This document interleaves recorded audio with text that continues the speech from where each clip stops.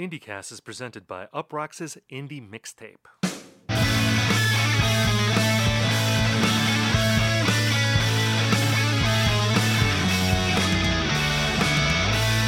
Hello everyone and welcome to IndieCast. On this show we talk about the biggest indie news of the week, we review albums, and we hash out trends. In this episode we review new albums by Destroyer and Oso Oso. My name is Stephen Hayden, and I'm joined by my friend and co-host. Hi, friends. He has left Arcade Fire. Ian Cohen. Ian, how are you? Yes, I've left Arcade Fire, but I have joined Amusement Parks on Fire, which I heard that band is still active. So that's a real Remember Some Guys cut. Yeah. That is beyond me. I don't know that band at all. Yeah, they were like a shoegaze band that had absolutely nothing at all to do with Arcade Fire, but also made an album in 2004. So... You also had Comets on Fire back then. Comets on Fire, yeah, that's an IndieCast Hall of Fame type band. I used to rock. Yeah, they're a great band. What's that one with the blue cover? Blue Cathedral. Yeah, that one's sick. Any other Fire bands from the 2000s? We'll probably think of a million. Yeah. We're just gonna be talking about Destroyer, and all of a sudden, some band that was on Danger Bird Records in 2004 will pop into my head. But yeah, we should, for those who don't know, in my intro to Ian, I was referencing the big indie news of the week, which very rudely dropped over the weekend after our episode posted. I just want to say to indie bands, if you're going to have a resignation, do it Monday, Tuesday, Wednesday, preferably Wednesday by, say, end of business, so that Ian and I can address it on the podcast. Otherwise, it feels like we're talking about old news. But This is a big story in the indie world. Will Butler has quit Arcade Fire. Not Win Butler. Win Butler is the front man. Yes. Will Butler is his brother. Mm-hmm. Will Butler is like the utility infielder. Of Arcade Fire. I remember, I don't know if you ever saw this, they were on Austin City Limits. I think this was Suburbs era. That episode culminates with Will Butler picking up a potted plant and banging it. He's playing a plant. That's how... Are you sure that's not the helmet guy? Who's the helmet guy? Richard Reed Parry. No, it was definitely Will Butler. Okay. Because Will Butler was the excitable one in Arcade. I feel like he was the most demonstrative. He'd be running around, he'd be banging a drum.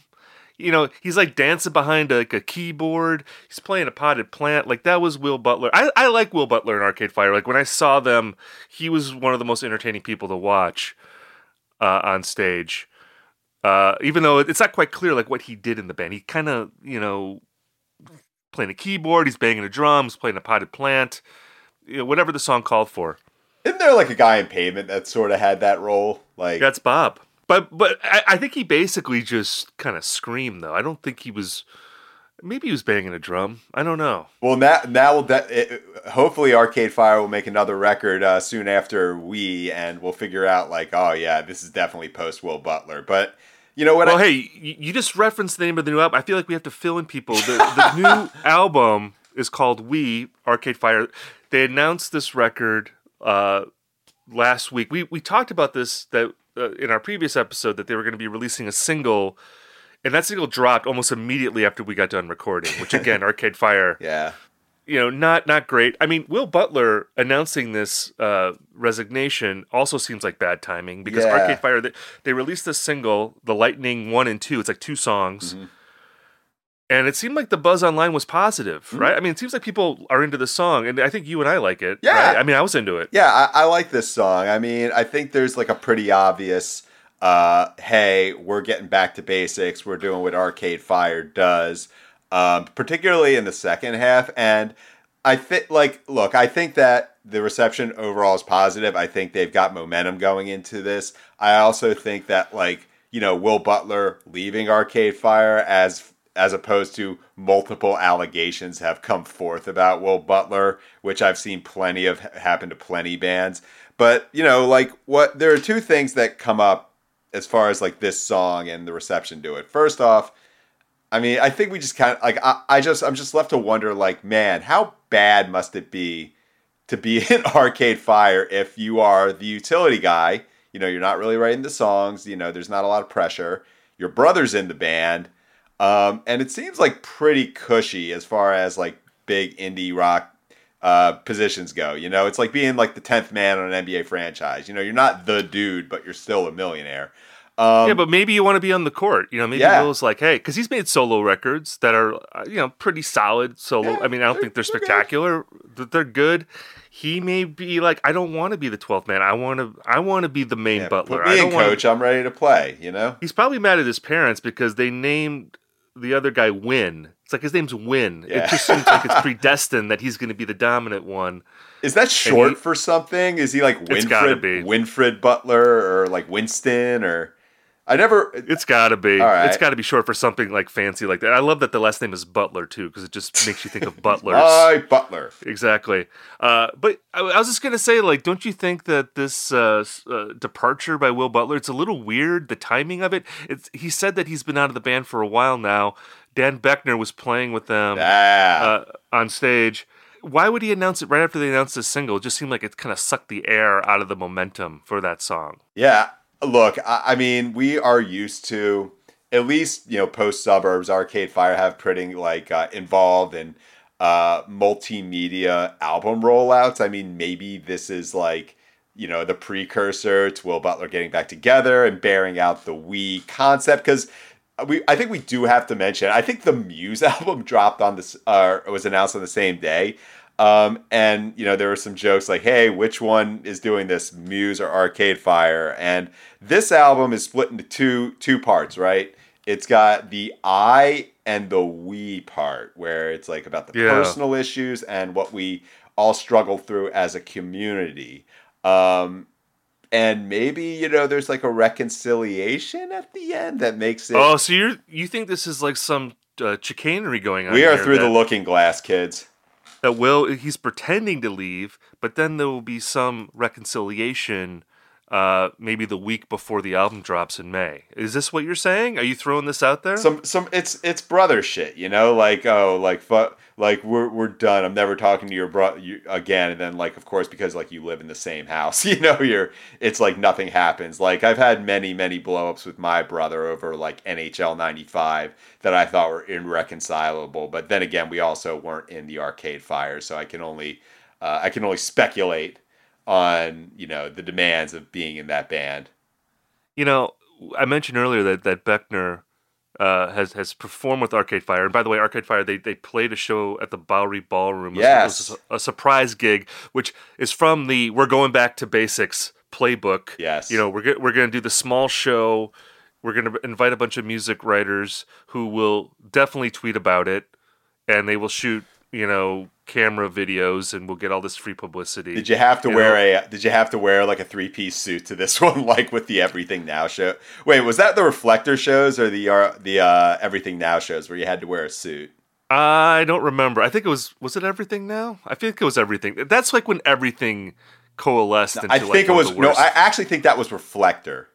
Was it Reflector? I think it was Reflector, because I do remember going to a album release show at Capitol Records in LA, and this was people had to people were encouraged to dress up real nice, and of course that was even in 2013 people were like, hey man, I don't know if this is the best look. Well, I think for this, because they're going back to basics, Arcade Fire is smash your monocles, break your top hat, come here and cut off shirts, sleeveless shirts and jeans. Yeah, Dan Bachner, man, he's taking Arcade Fire into their sleeveless era. I think it'd be a great bit if members of Arcade Fire kept quitting and then they replaced them with members of Wolf Parade. Oh, yeah, or Hot Heat and... Well, no, I just like the idea of Arcade Fire gradually just becoming Wolf Parade. Everyone quits, and then they just keep adding Wolf Parade members, and eventually they're just Wolf Parade. But maybe they're called Arcade Fire still. I think that would be a great bit. That would be a funny conceptual idea if they want to go down that road again. Win Butler, if you're listening, I think that'd be a pretty funny idea. Yeah, because that actually, that's a great idea, because I think both of those bands could use each other's influence right now. I think Wolf Parade, the band itself, has gotten a little too modest in their presentation, and Arcade Fire has gotten away from that Canadian collective rock sound. So, I mean, this is just a merger that's going to be as beautiful as Time Warner AOL. I think it needs to happen. What is your sense right now in the year 2022, like where Arcade Fire stands in terms of their popularity? Like I'm not quite clear on it. I mean, it's been a while since Everything Now came out. Um, you and I, we've come up with Arcade Fire. We're inclined to care about them. When this album comes out, I'm sure we'll talk a bunch about it, whether it's good or bad. I think we've both have said that we want this album to be good, and we like this new single. I like the fact that this single once again reiterates the influence of My Boys and the War on Drugs. I feel like everyone now who wants to make big sounding rock music, not everyone, but a lot of bands, it seems like they're emulating the War on Drugs. And this is almost like maybe the Arcade Fire, like they saw what the Killers did on Imploding the Mirage, and they're like, we want some of that love that they got for that record, so we're going to do something similar. It feels like a little like that to me. But anyway, I mean, how do you feel? Like, where do people stand with Arcade Fire? Like, is this going to be a cause for excitement, or are they sort of like a dad rock band now? Are they just like a middle-aged rock band? Yeah, I don't quite know, because I mean, this is really right out of the U2 playbook. It's like maybe like their version of Beautiful Day, but like Arcade Fire, despite how liberally they're borrowing from that playbook, are nowhere near as popular as U2. I think even during the Reflector days, they were kind of they can play Madison Square Garden, but like they might not fill it. And I think throughout the country, there was just reports about like how they were maybe in over their heads as a hockey arena filling band. I do wonder if they see themselves as having been a little right-sized by the past couple of years, which I just have to bring up, though, that like Everything Now, the title track, like that was like, I think the first Arcade Fire song that was getting played on like K-Rock and places like that. So, maybe they've got like some momentum from that. But I don't know how popular Arcade Fire is. Like maybe they're at that like St. Vincent level where they'll be a top line festival act, but they're not really going to be a draw in that way. Like maybe they're as popular as War on Drugs. There's really no comparison I can think of for this. I think it's going to be a sort of band though that is way more popular for people of our generation than a younger one. Like I don't know what Arcade Fire means to someone who is 22 years old right now. Yeah, they just seem so out of step with what, like with the indie acts that connect with a broad audience. Normally it seems like the new normal now is you have one person who is the point person, then you have backing musicians essentially. I guess I'm thinking of like Tame Impala being an example here of like maybe certainly one of the biggest indie crossover acts of the last 10 years. Tame Impala is way bigger than Arcade Fire right now. Oh, absolutely. And they're an arena band now, yes.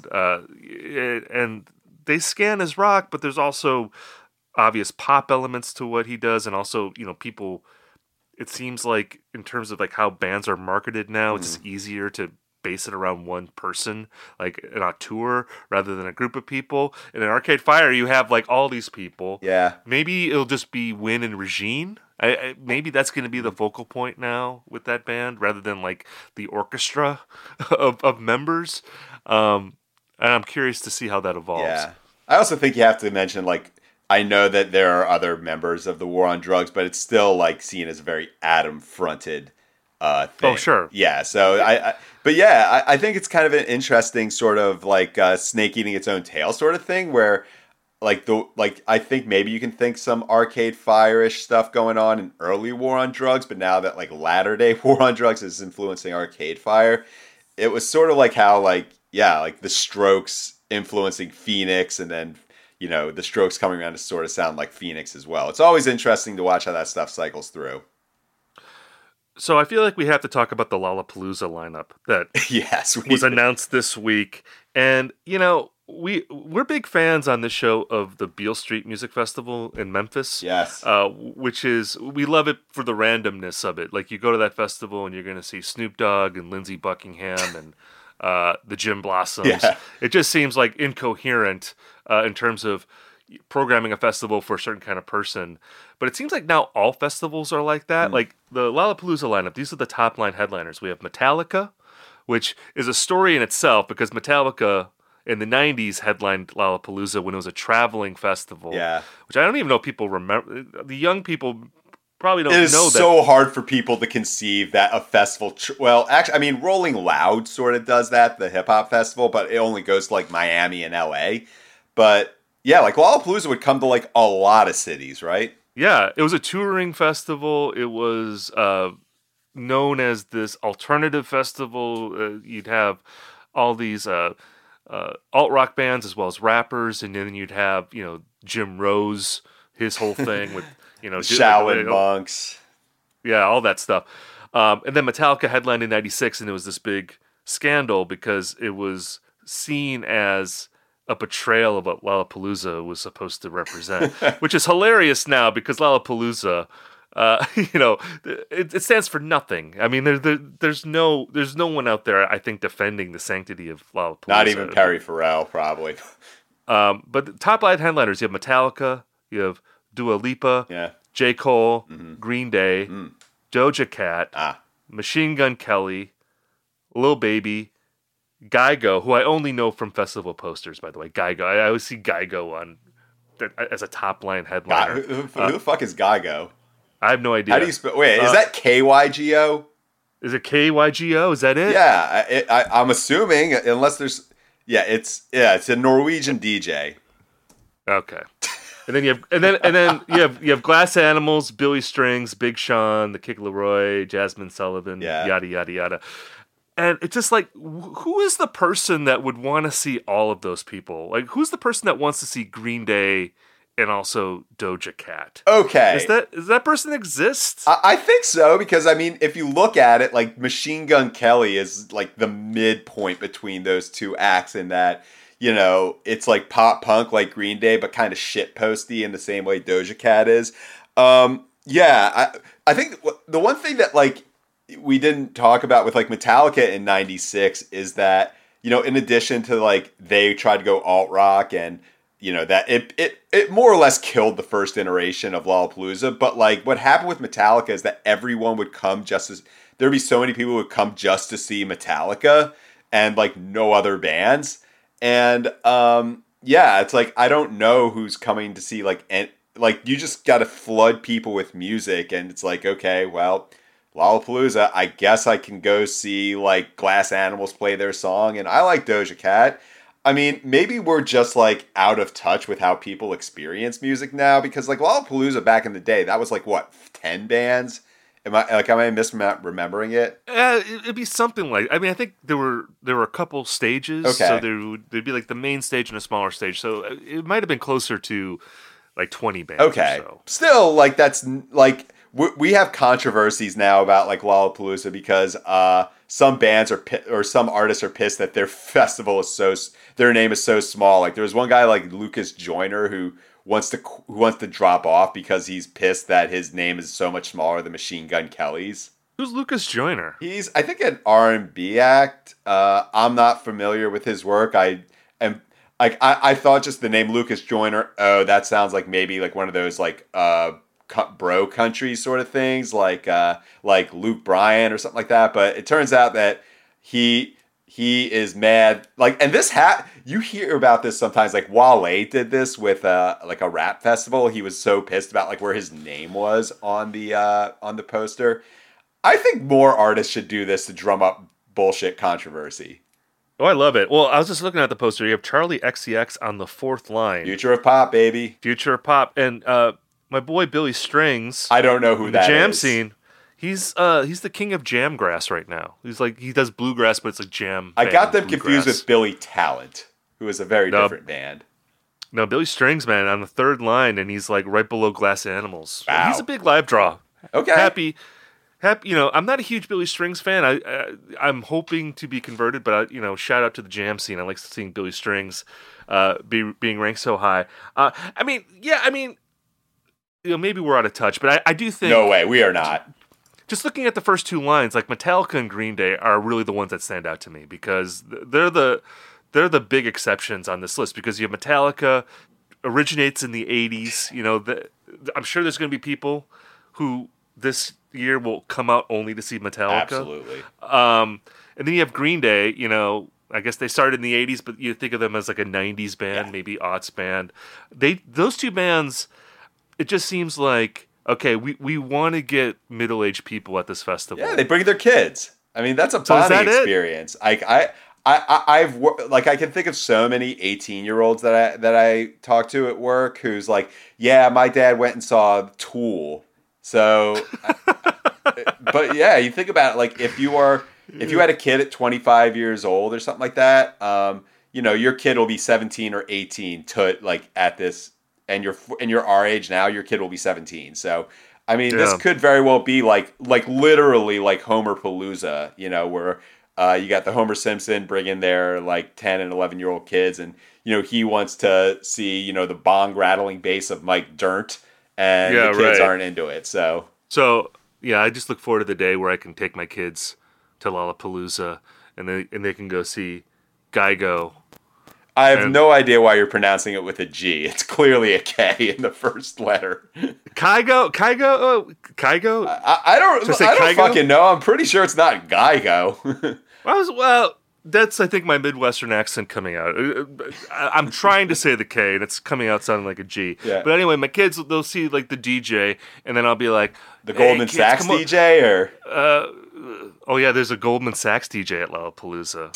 See, now the spirit of the Perry Farrell Festival has truly died. Yeah. You know, all of the stock that we've put in Lollapalooza, it's just totally melted away. We talked way too much about Lollapalooza. Yeah. We have to move this episode along.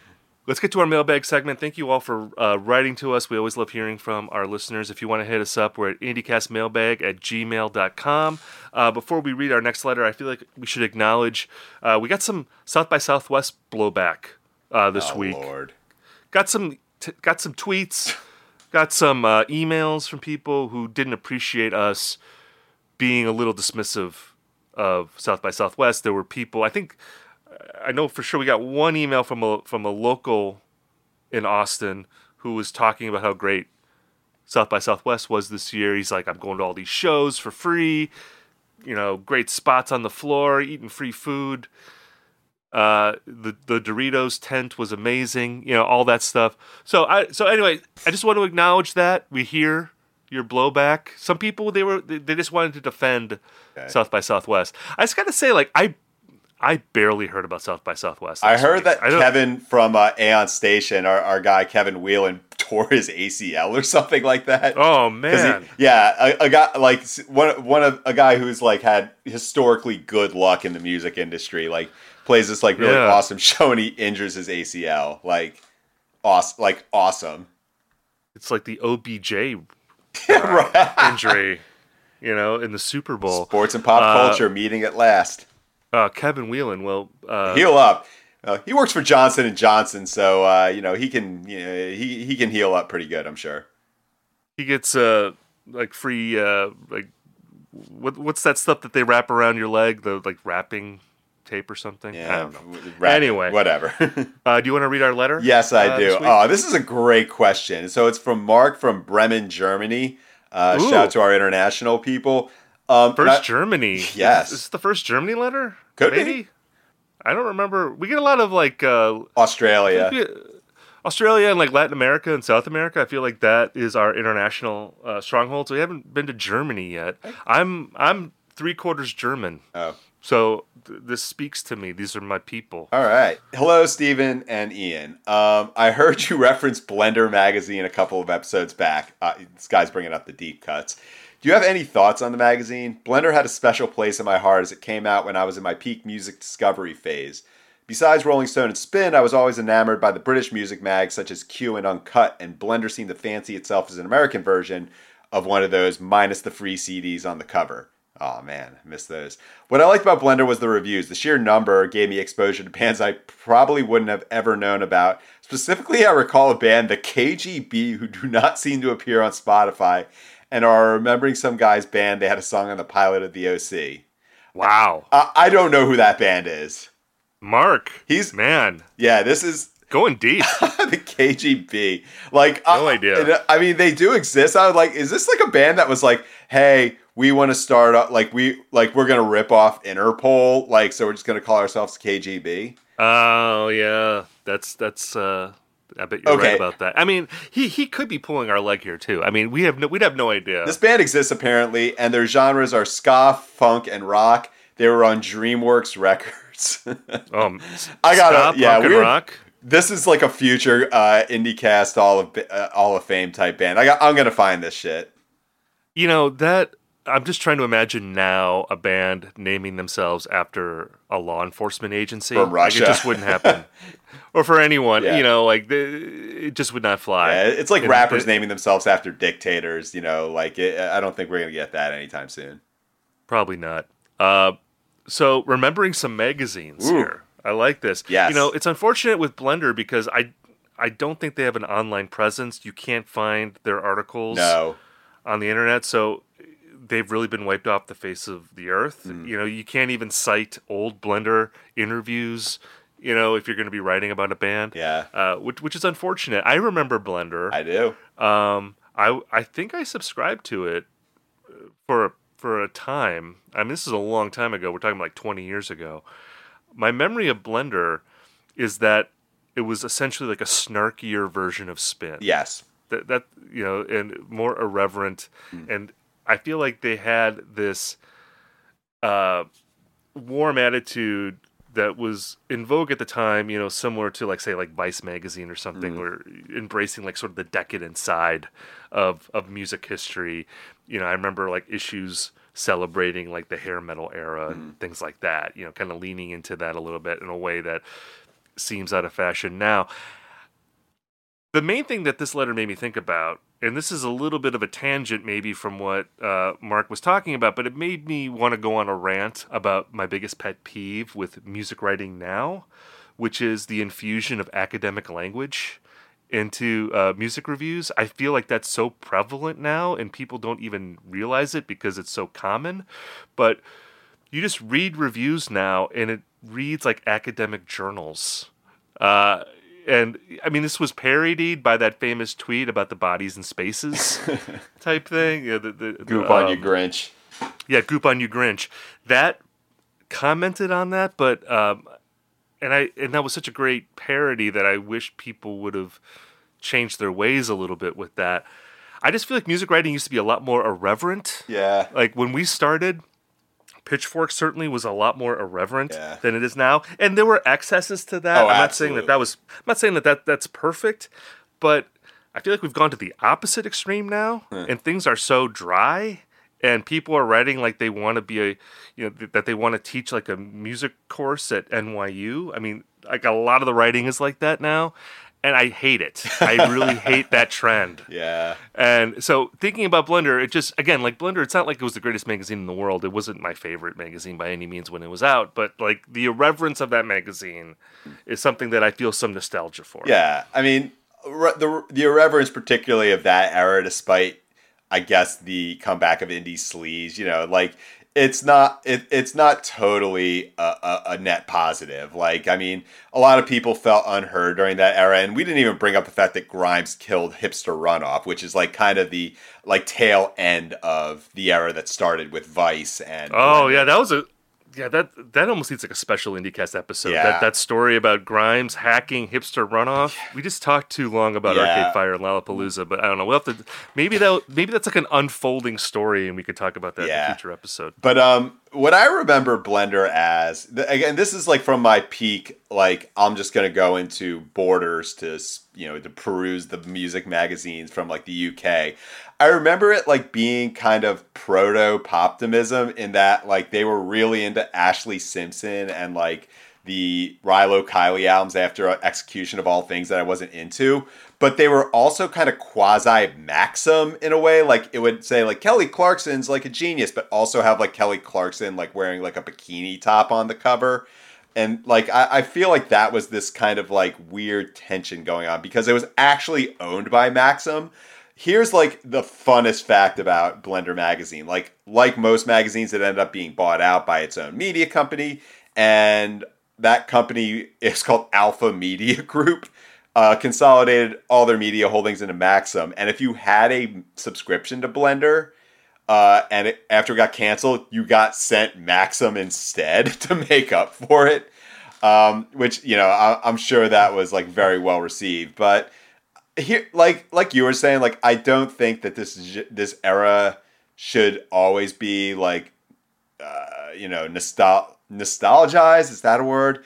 But yeah, I do think there was an irreverence to it, which was A, ahead of its time, and B, kind of fun, because they would have these, they would have like entire discography rankings. It was almost like an all music guide with like more jokes.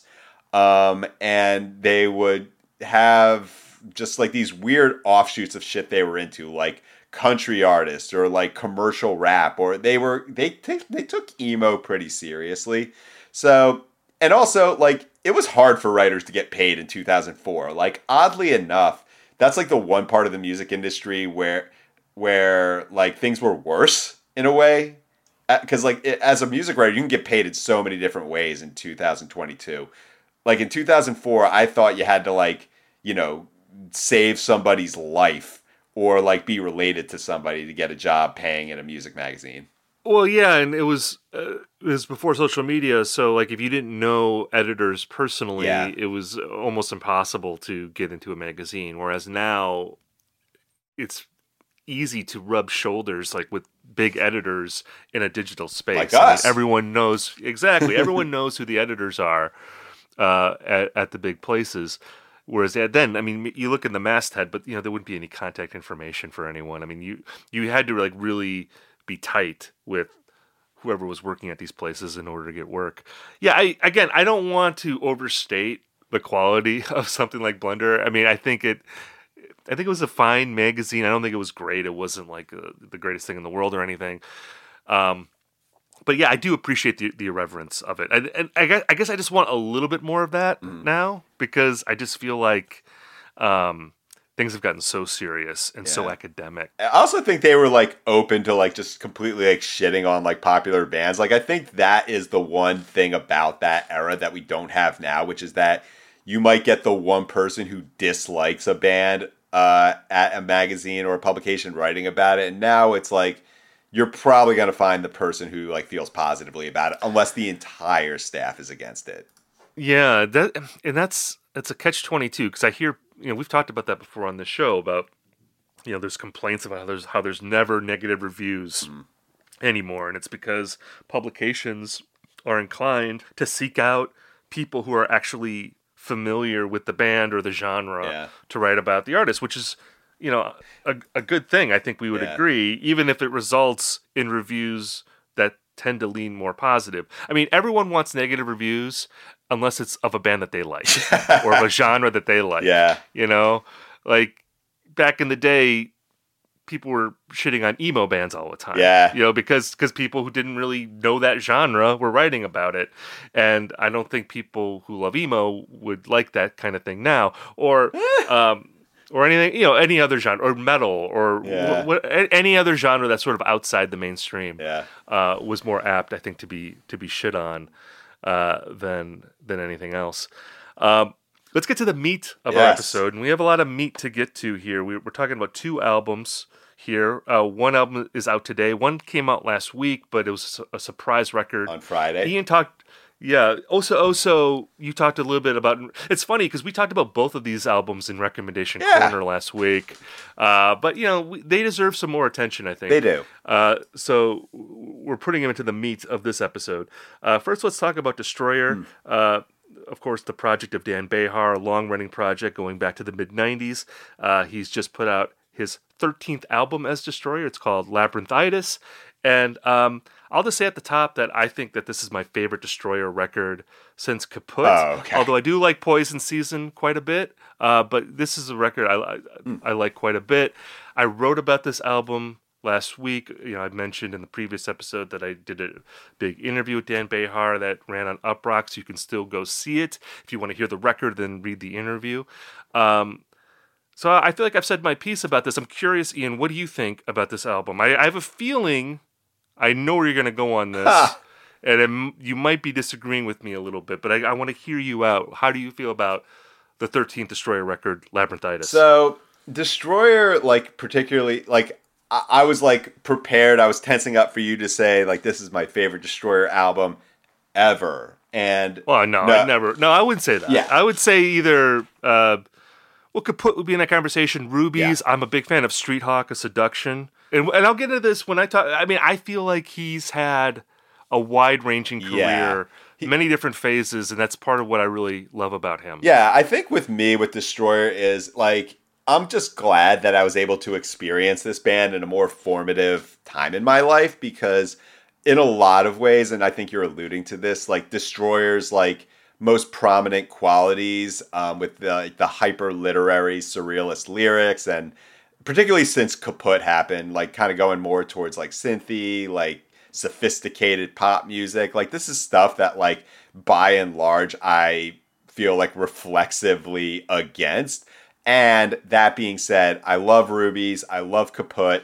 I think both of them happened to come out in times where I was like really emotional, like I could project an emotional mind state onto it. Like they came out like during my last year in like grad school, and like the last year I was still drinking, and so very decadent times, which I think fit into Dan Behar's like kind of image as being this not like a hedonist, but like kind of a decadent like lyricist and like decadent music. But you know, ever since Kaput, I found myself a little left cold by Destroyer's music. Like I know that you're going to take issue with like Destroyer doing Destroyer because like he's done so many different things like musically, but I think it's fair to say that like you can write a Destroyer, like a parody Destroyer lyric, and people will know exactly who you're talking about. I do think that this is the album that engaged me the most since Kaput. Like I don't remember a thing about Poison Season. Ken had a couple of good songs. The one from 2020 had a few songs that I enjoyed, but like that is just in the pre-COVID memory hole for me. And you know, with this one, some of the songs like explicitly remind me of Kaput. But it's just like I enjoy it. I appreciate it, and I don't think about it when I'm done listening to it because I just have so much trouble like getting beyond, oh, Dan's doing his thing.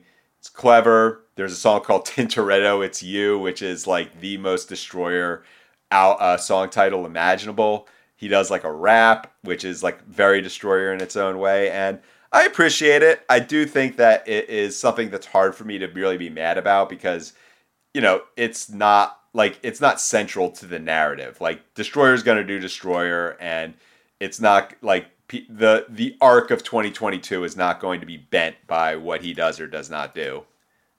Yeah, you know, the Destroyer being Destroyer thing, which I've seen other people comment on in reference to this record and maybe even a few of the other more recent records, that it's like, well, he's living in this insular world and it doesn't really impact anything outside of it.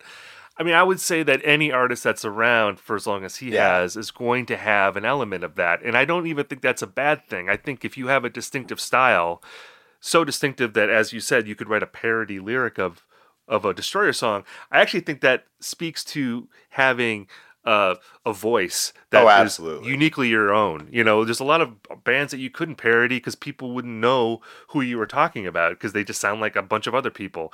Destroyer is very specific to this world, and I think that's a strength of his music. I will say that I think that the people probably most likely to care about a record like this are those people like me, I guess, who are invested in his career. Right. The people who have followed him for a long time and are interested in this record, not just as a record itself, but as to how that record fits in the overall arc of what he's done. And for me, again, you know, I engage with him in a similar way to other, I guess, legacy singer-songwriters that you could mention that he's been influenced by, you know, Bob Dylan, Van Morrison, Joni Mitchell, other artists who have had a similar arc where you look at their career and it's like, oh, this was this phase here, or then they moved on to this.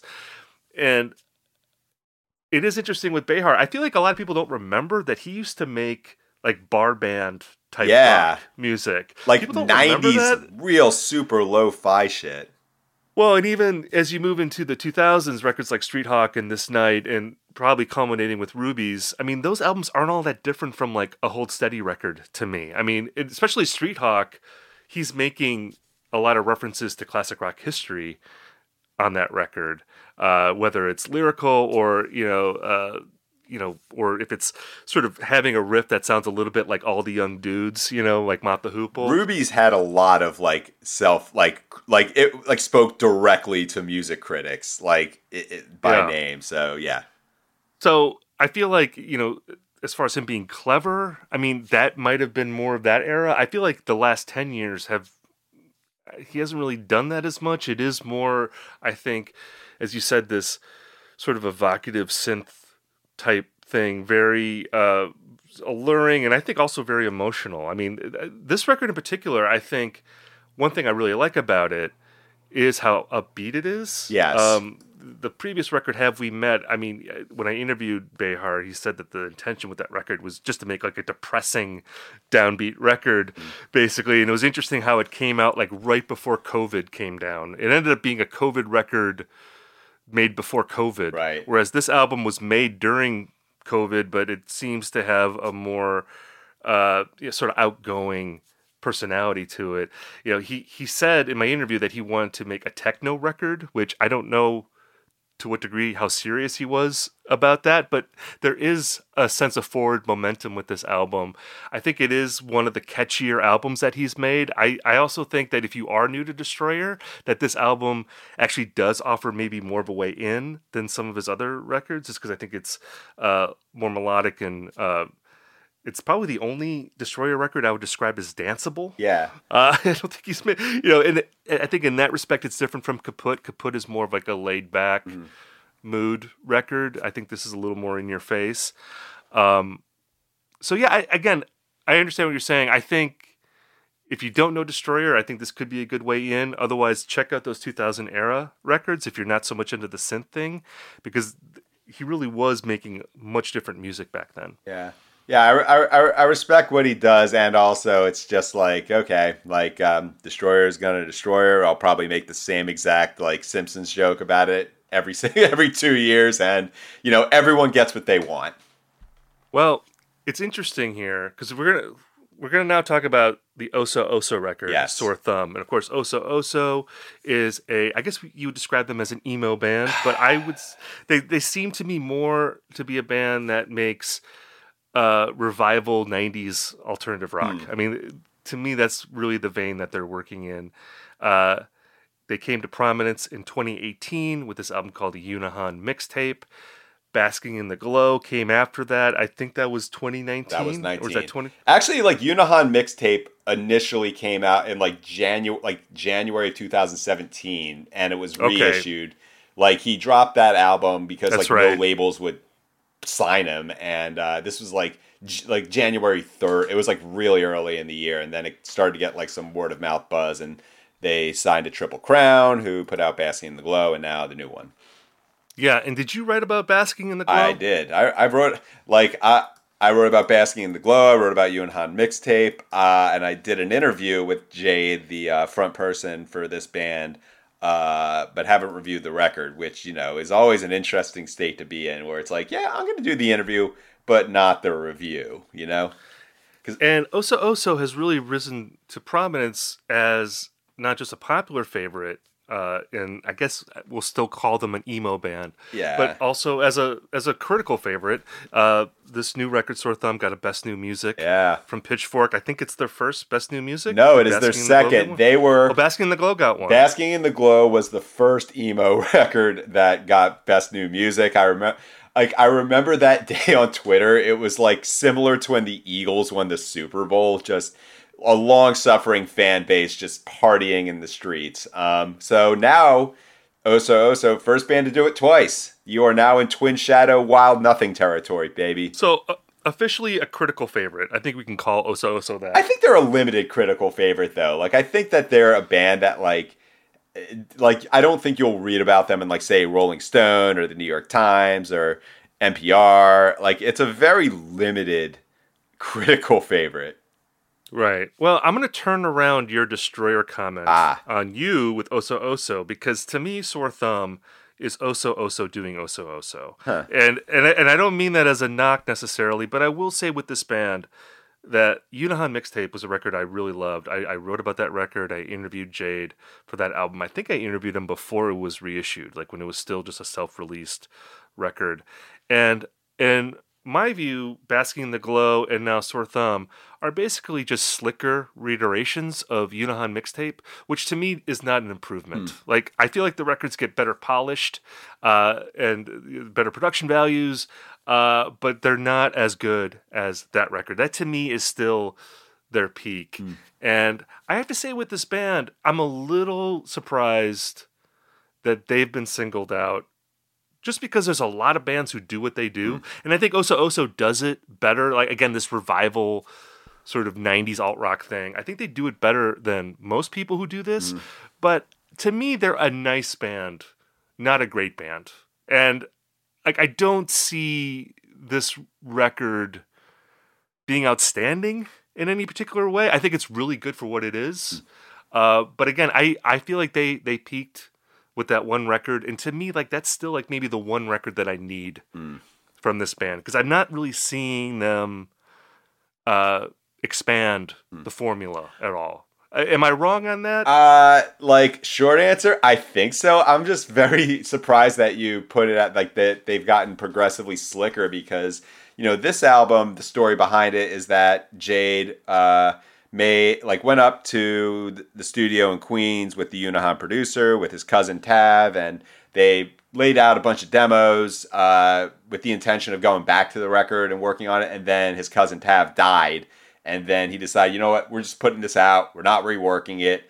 We're going to mix and master it. But to me, it's like actually way more like raw and off the cuff than Basking in the Glow, which, as you said, is much more slicker.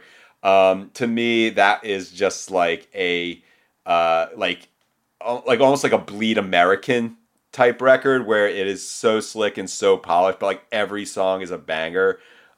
This one is more interesting to me because, like you've mentioned, like that they are kind of a 90s alt rock band, but like when I think of like 90s alt rock in the current day, I just think of bands who are like, yeah, we sound like Veruca Salt and Third Eye Blind. It's like a very or like we sound like Hum. I think Oso Oso pulls from lesser considered parts of that, which is to say there's like a song that they pull from Cake a little bit, but also like the Shins in the early 2000s, and maybe even a little like early Paramore or Tokyo Police Club. So they pull from, like, for lack of a better term, less cool influences, which I think still places them in the emo realm. They don't sound like, say, like Soccer Mommy, who does like 90s alt rock. Like, that sounds to me very polished, very considered, very like, it almost sounds like major label stuff. Now, like, and I also think that this record has more of an emotional core to it than the past ones, which are more like maybe based on fiction or like conceptual things. Like, this is just about like, it's about, to me, the friendship of the two guys, and just kind of like, I thought it was interesting, the Pitchfork review compared it to Revolver, because it does have that Elephant Six kind of feel in a way, where it's just trying out some things, recording bong rips, kind of doing a little bit of a Britpop sort of thing. It's not my favorite Oso Oso album, and yet I think it's awesome that a record like this can still be critically acclaimed and be maybe his third best album, because, hey, that's just kind of proof that maybe bands like Oso Oso can be embraced, like, I do think that there are bands that do more inventive and progressive things within the emo realm that have not been embraced to the same degree. And, that makes me a little bummed out. But hey, I mean, if someone's got to be the token emo band that critics embrace, I'm glad it's them. Well, I mean, come on, there's been other bands from this scene in the last few years. I feel like if like, say, Pitchfork, I don't want to fixate on them too much, but I feel like if they're going to give a best new music to a rock band, it's probably going to be an emo punk type band. It's not going to, unless, outside of like an indie like legacy act, like if they're going to like go outside the usual purview. Like this is where they normally go. So I mean that's how I see it, because there's like a lot of other kinds of bands that don't get any shine at all. Well, no, I think it's more likely. Not saying that like they're going crazy for every up and coming emo band, but I think if they are gonna go outside the usual purview, I think it's more likely to go in this direction. Yeah. I mean, again, Oso again, I think they're a good band. I love Unihun mixtape. I just feel like, again, to go, like you were saying, you could write a parody of a Destroyer song. Could you do that for Oso Oso? To me, they seem like a derivative band. Huh. Like that, I think does that style of music well, but I don't know. I have trouble making the next leap to them being something that feels substantial. Also, they're 4 albums in, not 13. So, maybe as they move along, it'll be similar to like the Shins, because you could make like a song that sounds like the Shins, but or a band of that ilk. But what I'm wondering really about with them is like, okay, maybe it's not like the most like innovative, distinctive stuff, but there's still room for bands like that. And I'm just wondering, like, how popular are this band? Like, how come I just want to see them like in the small font of Lollapalooza or like Beale Street, in the same way that like I don't know, like a B or C list band on like Dead Oceans would be. Like they're about to go on tour opening for the Menzingers, which not a bad thing to do. They have a very loyal fan base. But yeah, I'm like does all of this, as we talked about, like critical acclaim to that degree, has it done much for them? I don't know. It depends on like what your ceiling is. I think that for the kind of band that they are, they seem like one of the most popular bands in their particular niche. Sure. Can they break out of that? I don't know. I mean, again, I think Jade. How do you pronounce his last name? I'm not even going to try. L. I don't know. Jade L. Yeah. I guess I'd like to see him. I mean, do you think he'll ever do like the Level Up record, like where he's working with? I'm trying to think of like like Joe Ciccarelli or something. I mean, because you would think like signing to like Triple Crown and working with Mike Sapone, who did like all like The Devil and God or Raging Inside Me. That is kind of a level up, but like, yeah, that's the thing. Like, I want to see him. I want to see, like one of those fake indie labels that within a major label umbrella sign him and have him work with, like a Joe Ciccarelli or something like that. Like, even if the record sucks, I want to see that. Like, I want to see the record where he signs to like Mom and Pop or Loma Vista, like one of those labels. I mean, it doesn't seem outside the realm of possibility. I mean, because again, he is a good pop rock songwriter. Yeah. I could see him writing hits that a bigger audience would be into. So I don't know, but maybe he's not interested in that. Maybe he's not. That's the thing. I mean, this guy lives in Dallas, Pennsylvania, and like doesn't have a car.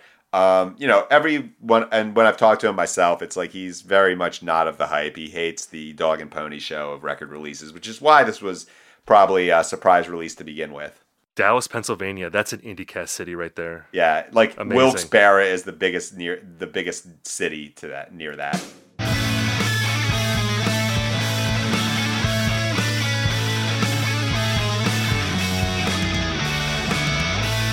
All right, we've now reached the part of our episode that we call Recommendation Corner, where Ian and I talk about something that we're into this week. Ian, why don't you go first? Oh my God, so we got to do rapid fire here because there are so many records that I am like literally into. This is not just like, oh, I got to think of something I kind of like that no one else is talking about for Recommendation Corner.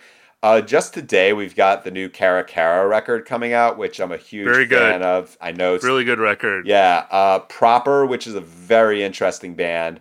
Who I've written about in the past. Their new record is out. Check that one out. Carly Cosgrove, they were a favorite of the quarantine emo nights back in 2020, and now they're out with an album finally called See You in Chemistry. Big fan of that. Also, got to give a shout to Soul Glow's Diaspora Problems. That's a record I'm going to be writing about, and to me, that is like a hardcore milestone. I don't think it's going to be like Turnstile level, like blowing up, but I think it also might be maybe like a more important record as far as like what it signifies politically and culturally.